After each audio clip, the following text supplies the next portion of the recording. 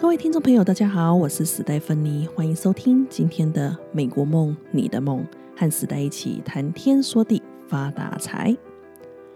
我们常常在叫没有时间，没有时间，每个人每一天就拥有24小时，到底要如何去创造出更多的时间，做更多的事情，变成是一个很重要的技能哦。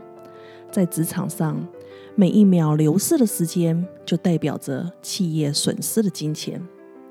人家说钱可以再赚，但时间不会倒流。朋友常常看我的 Facebook， 看我的行程，会觉得说你不累吗？怎么会有这么多的精力做这么多的事情呢？他们常常叫我 Super Mom。 我今天在这边想要跟大家分享6个我觉得对我来讲很有用的方法，希望也可以帮助到你们。我通常一早起床还在床上的时候，我会先拿着手机扫一下今天的 email。 如果是很简单的，完全不需要用到大脑想的，我就会把它马上处理掉，回复掉。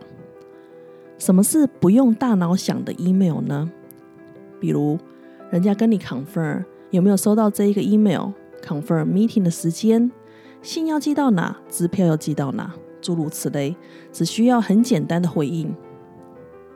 我相信你们都有这样子的经验，有时你会打开一个邮件，扫眼，然后又把它关掉，等着之后再来回复。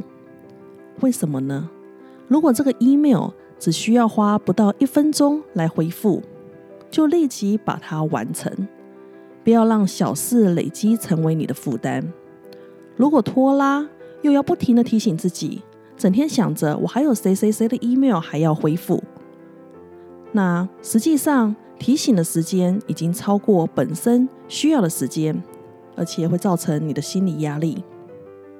你马上处理掉，不用再重复的去处理，工作也变得更有效率。所以我一早起床还在床上的时候，我已经大概想好今天有哪些事情要处理。再来就是到公司的时候，我会先花一些时间把今天所有大小事都写在 to do list 上面。没错，是所有的大小事，这样我的头脑就不会还要记得要做哪一个，要做那一个，然后感觉好像很多事情要做，自己的心理压力很大。我会把事情列出来之后，然后进行优先顺序排列。如果有一件事情比较大的，需要花比较多的时间，那我可能会先把一些小的事情先把它处理掉，这样在 to do list 上面的 check mark 看起来就比较多，心情也比较开心。或者你可以把大的事情分拆，把大任务分解成小任务，完成的就在 to do list 上面把它划掉，这样你也不会觉得这件事情要做好久都还没有做完。如果是要出去才可以办的，例如说要跑银行，我也会把路线表先写下来，然后在每个信封袋上我会写出具体要办的事情。举例来说，我可能今天要跑5家银行，我会把5家银行的路线表简单的写出来。从我家开始，第一家会碰到了 Chase， 然后 Bank of America、East West Bank、One West Bank、Bank of West， 然后到公司。中间如果要 drop by 哪一个地方，也要把它写进去，这样尽量不要增加大脑的负担。然后你也不会回来公司之后再想到我忘了做这一件，我忘了做那一件，然后还要再跑出去一次。如果我们把这个状况讲得比较生活化一点，我想大家都有这样子的经验，去菜市场买菜，我们可能是因为需要买一个葱而跑去菜市场，然后一到市场之后被旁边的水果、零食、泡面给吸引住，林林总总买了一大堆之后，偏偏忘了葱这件事情，然后回到家要煮饭的时候才又想起我忘了买葱，于是又要浪费时间跑出去买葱。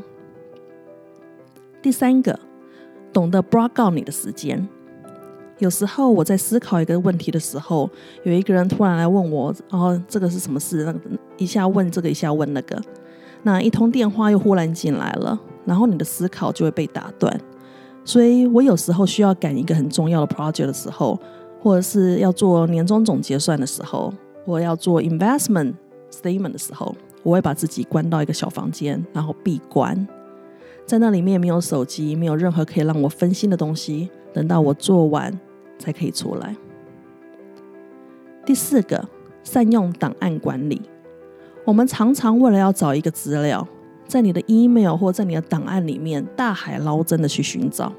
其实有时候善用 Dropbox、Google Drive 或一些软体，把东西分门别类的放好，到时候需要的时候也可以很节省时间的找到。第5个，少开会，少说电话。会议是时间的杀手，漫无目的的讨论最终花掉很多的时间。讲电话也是一样的道理。所以通常我有什么样子的问题，我宁愿在 text message 上面，或者是 WeChat、Line、WhatsApp 问到这个核心。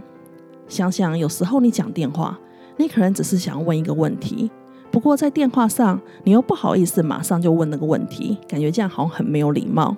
结果你先从哎呀你最近好吗？吃过了没啊？你吃什么啊？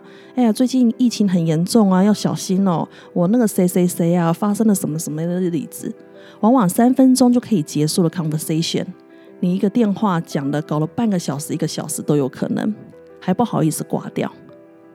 所以如果能用 text message 的方法就尽量用。第6个，把事情分配给对的人。比如说请人来家里打扫，每个月花200块美金。有些人可能会觉得说这200块钱很贵，但是如果你换个思考想，第一，自己省下4个小时的时间，如果是200块钱，那就等于1个小时是50块。如果这4个小时能够帮你创造比200块还多的产能，你还会觉得200块很贵吗？第2个，借用专业，他们绝对清的比你干净哦。第3，减少因为打扫而造成夫妻不和吵架的浪费。如果你把这3个点加在一起，这经济价值绝对高于原本的200块。那如果我们把这个例子放到了公司上，那就是外包。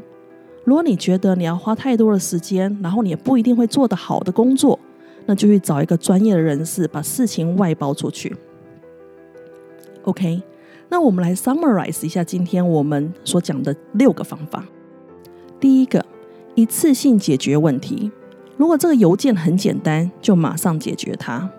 第2个，把事情列出来，不管事情的大小，都把它列在 to do list 上面，然后安排优先顺序，完成的就在 to do list 上面把它划掉。第3， block out 你的时间。第4个，善用档案管理。第5个，拒绝无意义的开会，提高效率。第6个，外包。